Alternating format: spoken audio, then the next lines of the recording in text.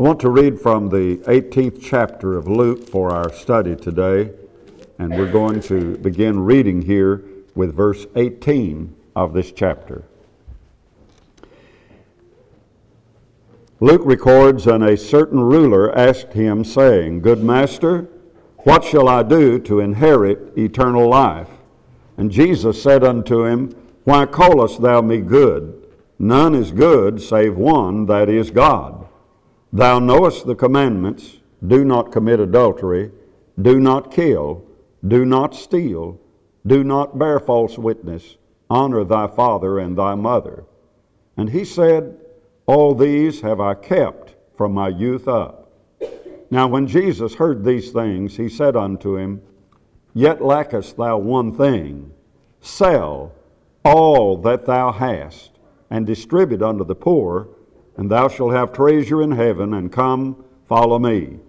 And when he heard this, he was very sorrowful, for he was very rich. And when Jesus saw that he was very sorrowful, he said, How hardly shall they that have riches enter into the kingdom of God? For it is easier for a camel to go through a needle's eye than for a rich man to enter into the kingdom of God. And they that heard it said, Who then can be saved? And he said, The things which are impossible with men are possible with God. Correctly read, so reads the passage which will introduce our thoughts today. And I especially want to notice that passage in verse 22 that says, Sell all that thou hast. Before we speak, however, we feel disposed to pray, and so we wish to thank God for His blessings, for His marvelous providence and care, and to call upon His all-prevailing name. This time, let us humble ourselves in prayer. The subject of our study this morning is the one we refer to as the rich young ruler. The rich young ruler came to Jesus earnestly desiring to do anything in order to have eternal life. And you remember from the reading that Jesus told him to keep the commandments. But that was too easy. He stated that he had kept those from his youth up. And Luke doesn't record the young man's next question, but Matthew does. The young man asked, What lack I yet?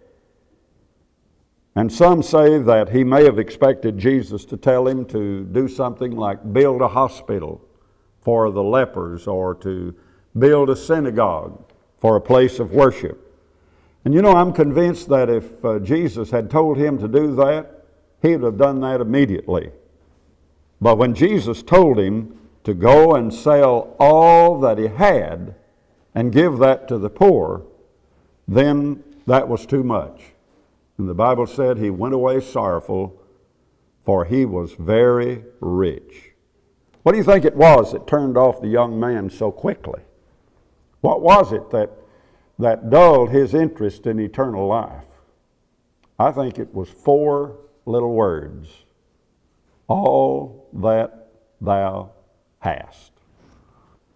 If Jesus had said give 50%, maybe he would have done that. Or even maybe 75%. But you see, Jesus made an impossible demand of him in his way of thinking, and that was too much. He wanted 100%. And so he went away sorrowful.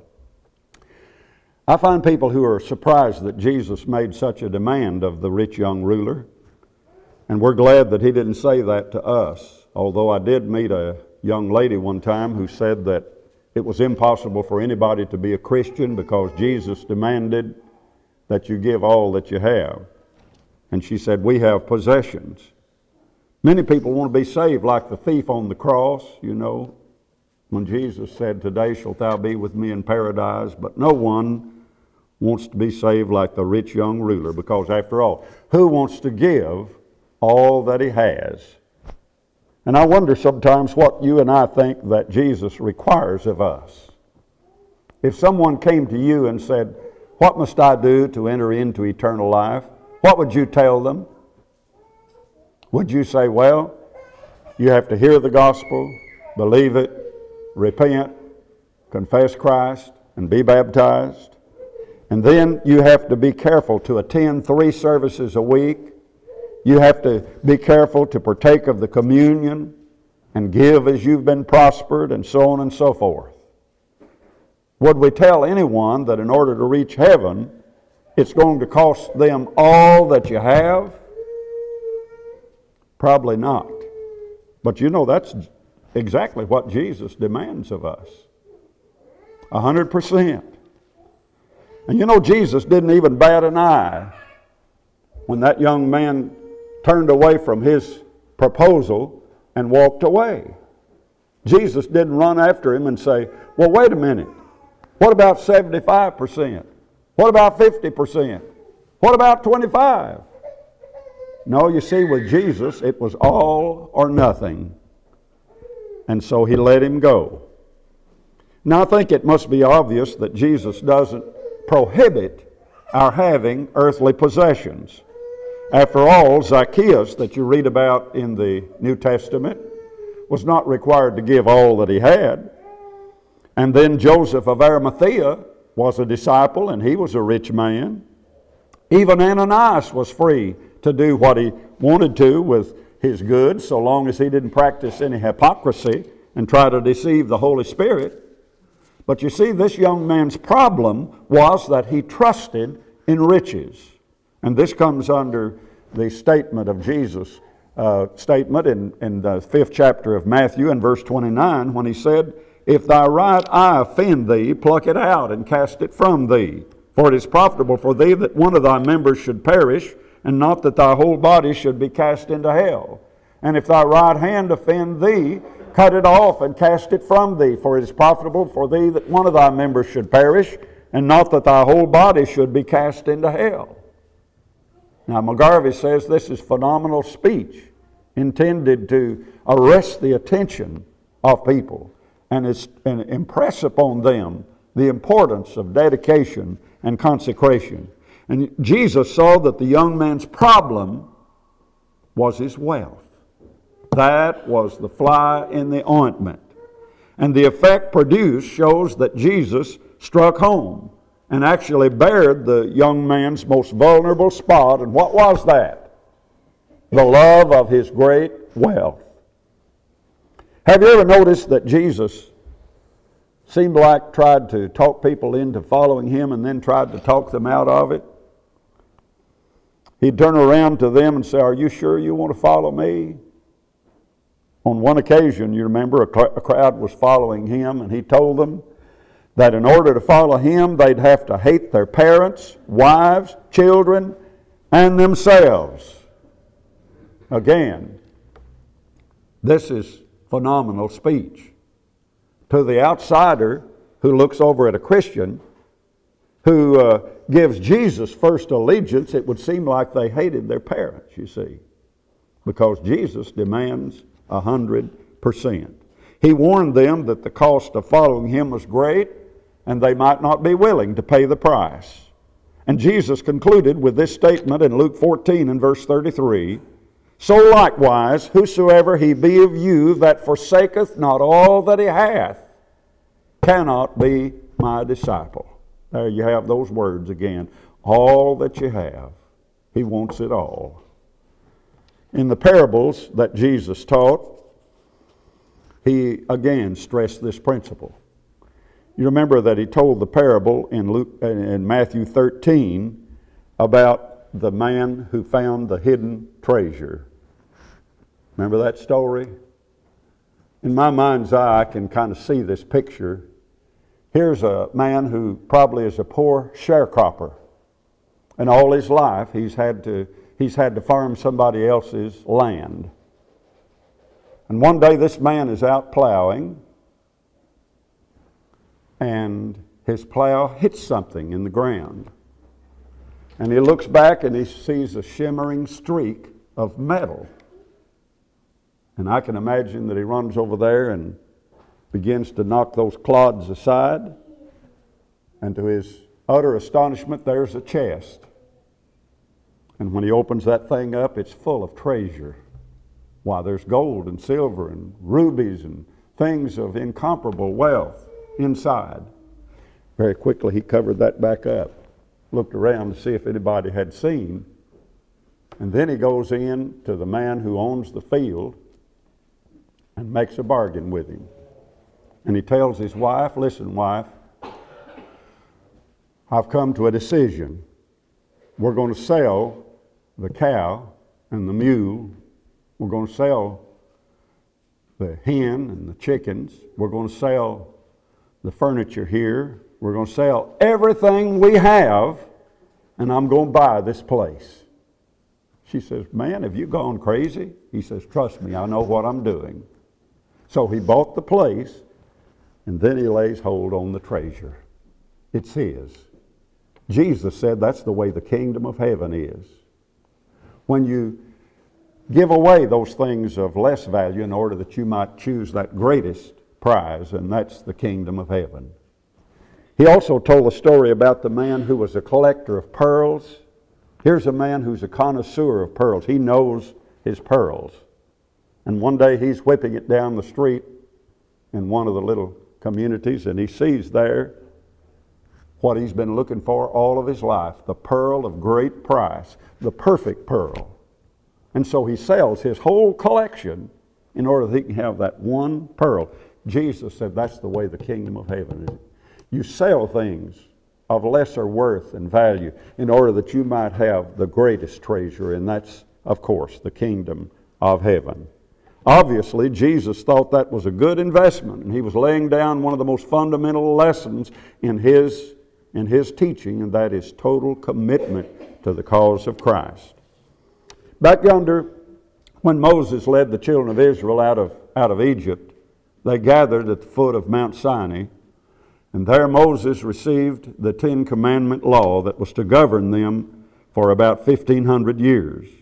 And the children of Israel heard the voice of God booming down from the top of the mountain as he gave the commandments to Moses. And what was that first commandment that God gave? Do you remember? Why, of course, it was, thou shalt have no other gods before me. Exodus 20 and 3. And I want to point out that this was not only the first in the order of the 10, it was also first in importance. One place where God refuses to be is second place or third place. He wants first place. Total commitment is giving God first place in our lives. And Jesus echoed that same sentiment over there in the 6th chapter of Matthew and verse 33 when he said, seek ye first the kingdom of God and his righteousness, and all these things shall be added unto you. First place is what Jesus wants for the kingdom of God. Now, there's nothing wrong with material things, but you see, when they become more important than God, then a change has to be made. Back yonder under the old law, God commanded that the first fruits be his of anything. When they took a city, the first city that was taken was dedicated to God. And that's true in Jesus' kingdom also. He wants first place. A preacher told about his dog that he named Frank, and his mother said that he always gave Frank the leftovers. But as a boy, he thought his dog was more worthy of something than leftovers, and so he would slip him food from his own plate. And on one occasion, he gave him a piece of cake. And then he concluded, I treated my dog better than some of you treat the Lord. You know, we spend our time and our money as we wish sometimes, and then if we have anything left over, we give that to God. Well, that's unfortunate, isn't it? When Sally and I have company, we never do serve the company leftovers. Sally usually tries to have a good meal, and then if there's any leftovers, we just have those when the family's present. And how much of an insult is it to God to give Him only the leftovers of our lives? God demands the first. He demands the best. He accepts no other. And I see people sometimes who feel like, well, you know, if I give God one day a week, Then I have the other 6 to use as I please. But God demands 7 days a week, no less. Sometimes people feel like, well, if I give God 10% and then 1,000th of 1%, then I've done my duty and I'm free to spend the rest of my money as I wish. But I say again, God demands 100% of our income. Now, we give the government the taxes that are due, and then we're free to spend the rest as we please. But that's not the case with God, because I believe that we're accountable to God for 100% of His work. You know, God and His work have to be considered in every penny that we earn and spend. Now, our failure to give God first place in our life is often due to the fact that we're more interested in other things. Jesus told a parable one time about a man who made a great supper, a king who made a great supper. And he sent out invitations.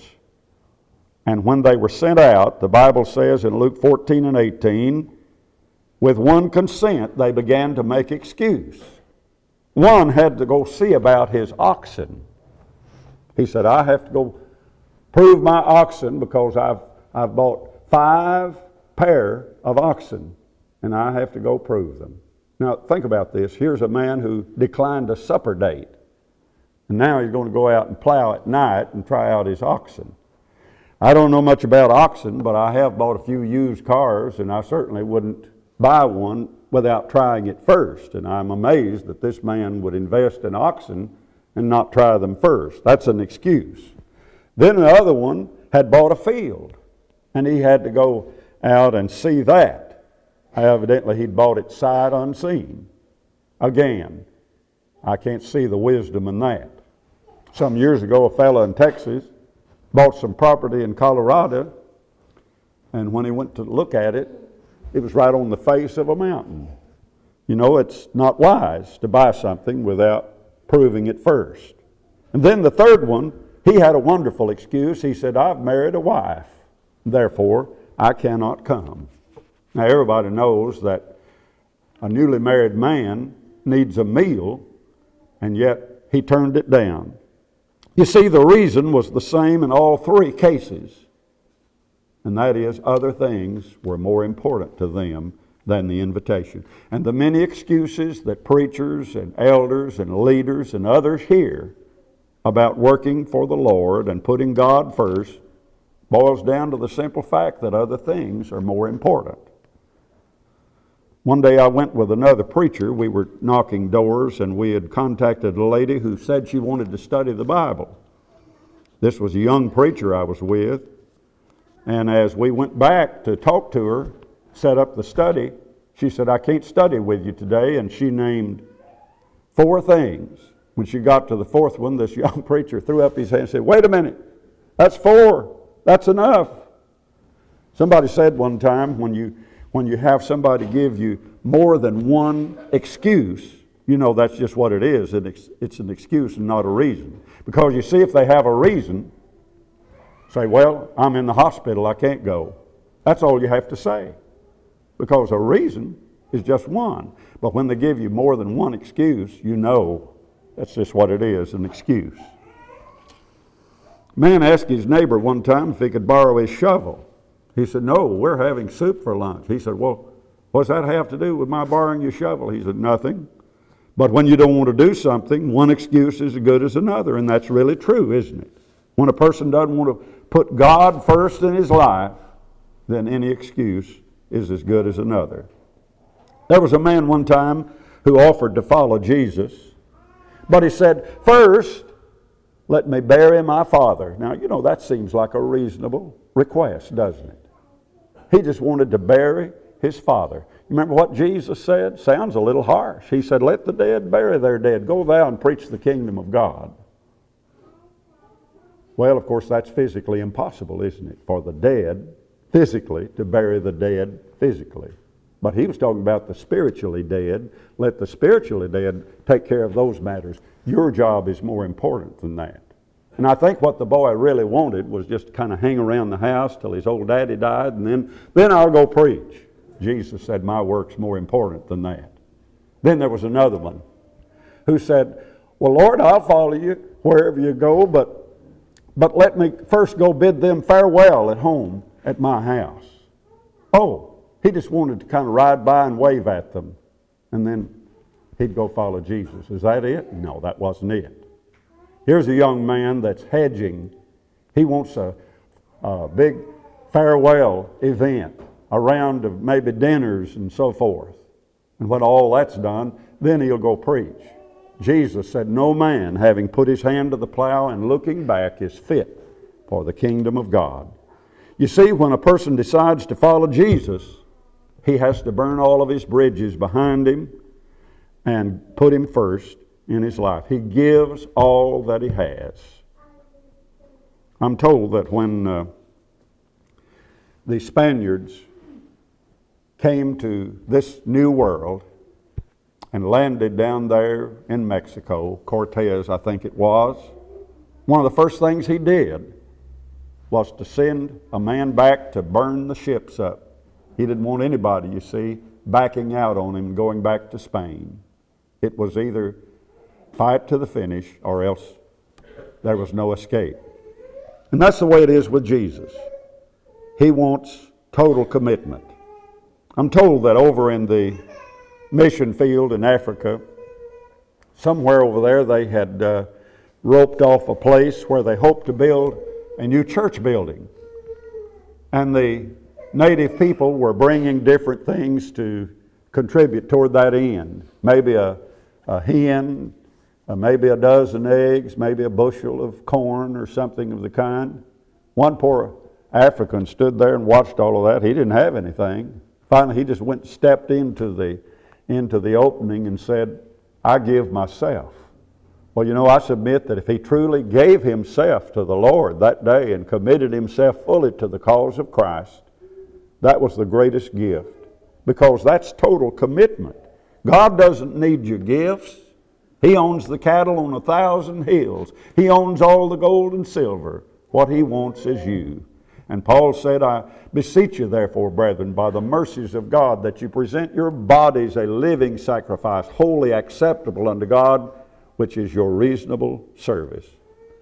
Now, this presence of or lack of total commitment is obvious in people's lives, because in many ways, either consciously or subconsciously, we demonstrate a commitment to God or a lack of it, as the case may be. And I feel like that many of the problems that we deal with in the church are not the real problems. They're symptoms of a problem. They're a symptom of something that's far greater, and that is a lack of commitment to the cause of Christ.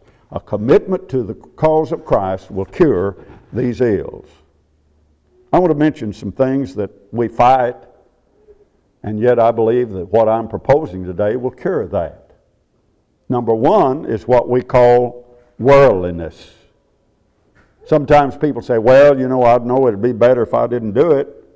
But you know, I don't believe a person will go to hell for it. Do you? Well, maybe not. But an attitude like that puts us in serious jeopardy, where we exalt some personal thing above the cause of Christ.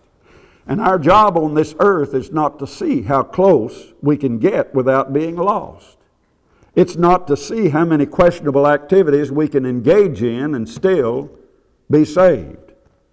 What would you think if there was two men applying for a job driving a school bus that carried your children, and one of them wanted to show off his expertise, and he got as close to the cliff over there as possible without falling in, and the other one stayed as far away from the edge of that cliff as possible? Which one would you want driving your children or grandchildren? Well, I know the answer to that. You'd want the one that stayed away from the edge.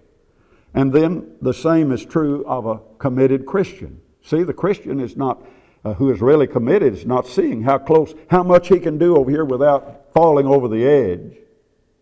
He's staying as far away from such things as he possibly can. And when we truly love the Lord, we're trying to please Him as much as possible. We're interested in abstaining from all of those activities that would make us weak. We desire those activities that will make us strong in the Lord and in the power of His might, not those that would weaken us.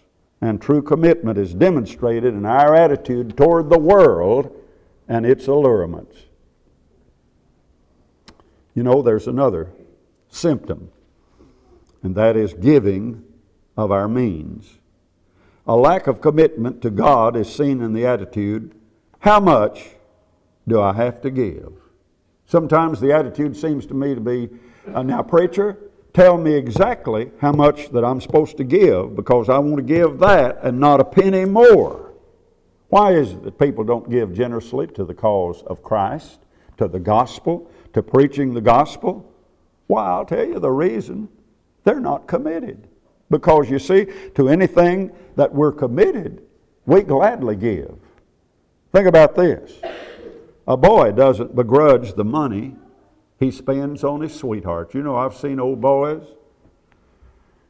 that may have in their pocket $35 or $40, and they'll go out and spend $35 on a bouquet of flowers to impress some girl. Why is that? Because they love her, you see.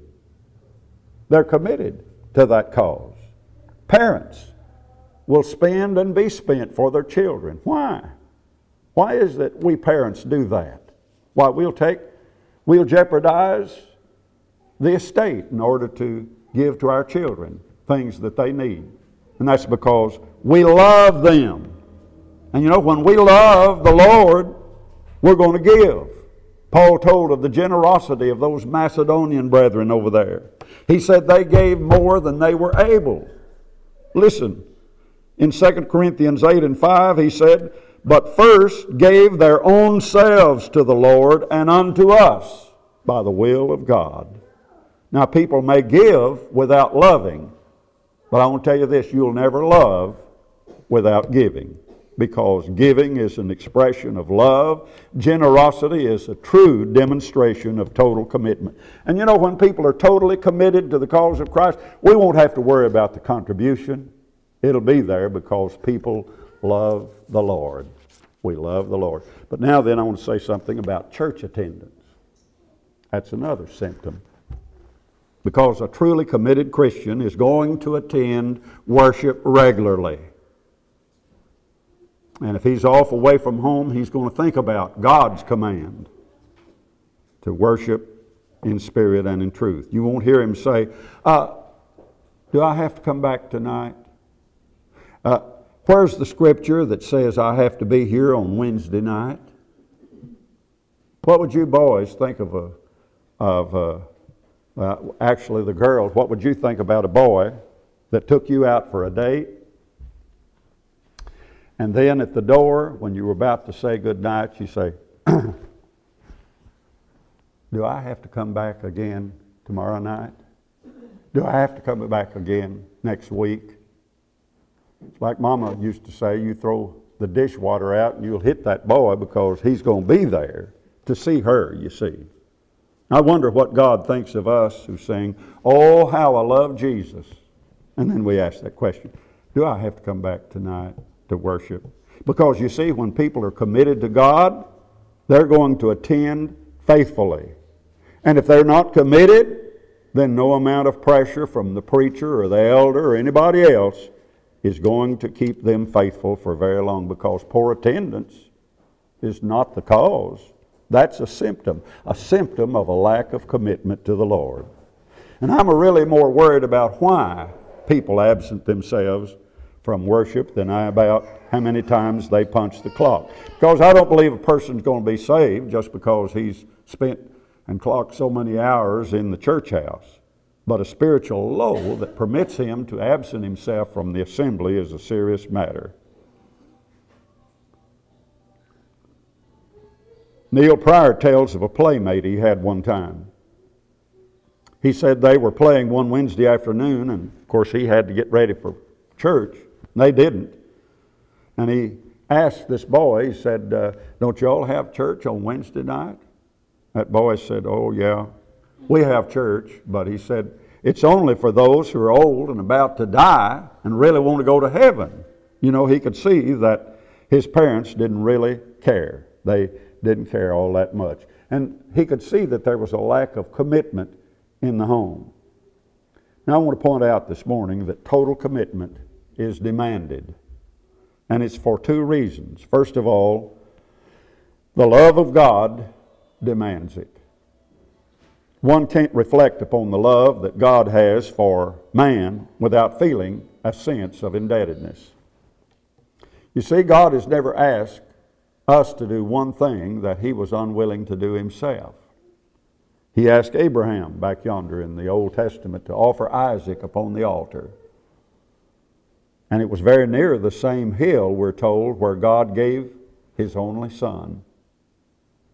And you know, there was no angel to save Jesus from death either. And Jesus asked the rich young ruler to give all that you have. But Jesus gave all that He had. He gave every drop of blood, as we sometimes sing in that song, for us. And when that was all gone, forthwith came out water, we're told. And as we see in our mind's eye the sacrifice on the cross, our hearts should melt at such wondrous love. That old song that we sing, love so amazing, so divine, demands my soul, my life, my all. But then total commitment is demanded of us because of the consequences. I look at it this way, friends. Either the Bible is true or it's not true. Now, if it is not true, I say let's close up the church house. Let's forget about religion. Let's forget about serving God. Let's forget about all of that. But on the other hand, if it is true, and I believe with all of my heart that it is, then it demands every fiber of my being. In fact, there is nothing more important in this world than serving God. And the theme of my life must be what Jesus stated in Matthew 16 and 26 when He said, "What is a man profited if he shall gain the whole world and lose his own soul? Or what shall a man give in exchange for his soul?" Ira Stanfield put it this way in a song that he wrote, "Oh Jesus, if I die upon a foreign field someday, 'twould be no more than love demands, no less could I repay. No greater love hath mortal man than for a friend to die." These are the words he gently spoke to me. "If just a cup of water I place within your hand, then just a cup of water is all that I demand. But if by death to living they can thy glory see, I'll take my cross and follow close to thee." The rich young ruler left that day thinking that he couldn't afford the price that Jesus asked. But I submit that as we view it, he couldn't afford to pass up that opportunity. You see, by his decision, he kept his possessions a few years, but he lost his never-dying soul. If that rich young ruler was about, let's say he was 18 years old when that happened, you think about this. That was, say, in AD 33. Somewhat 40 years later, he'd be nearly 70 years old maybe. He had children, grandchildren. If he'd kept all of that wealth, what happened to it? Why, in a moment of time, the Roman army came in under the command of Titus and leveled the city of Jerusalem. And all of that vaunted wealth was gone. All of his possessions were gone in a moment.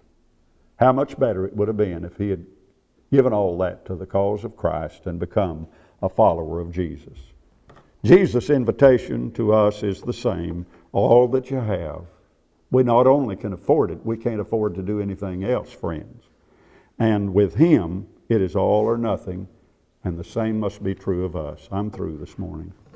I wonder if I might be speaking this morning to a person who would commit themselves to the cause of Christ, who would lay their all upon the altar, so to speak, and say, "Lord, from henceforth, I'm going to be governed by the demands of your word. I'm going to turn away from all that is wrong. I'm going to acknowledge Christ and sanctify my own lips with that wonderful confession. I believe that Jesus Christ is the Son of God." And then would you not be committed to the Lord enough to allow yourself to be immersed in water for the remission of sins as Jesus commands? Now Jesus said when you do that, you'll be saved. And then you can live a life of devotion and commitment to Him. And heaven will be your reward. Revelation 2:10 says, "Be thou faithful unto death, and I will give thee a crown of life." That's what we're working for. That's what we desire, and we can have it. It's within our reach, within our possibility. We thank you for listening to our podcast put on by the Church of Christ at 2215 Plans Road in Bakersfield. If you would like any additional information, or you would like to receive a free Bible correspondence course by mail, please email us at info@churchofchristbakersfield.com. Our service times are Sundays at 10:30 a.m. and 5 p.m., and Wednesdays at 7:30 p.m. Please make plans to join us. We would love for you to be our honored guest.